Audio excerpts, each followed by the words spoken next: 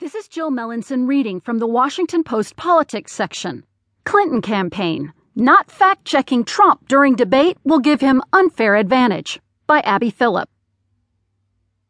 A top advisor to Hillary Clinton said on Friday that if the moderator of Monday's presidential debate fails to fact-check Donald Trump in real time, he will be giving Trump an unfair advantage. The comments come as Clinton's campaign tries to get ahead of the expectations game before the first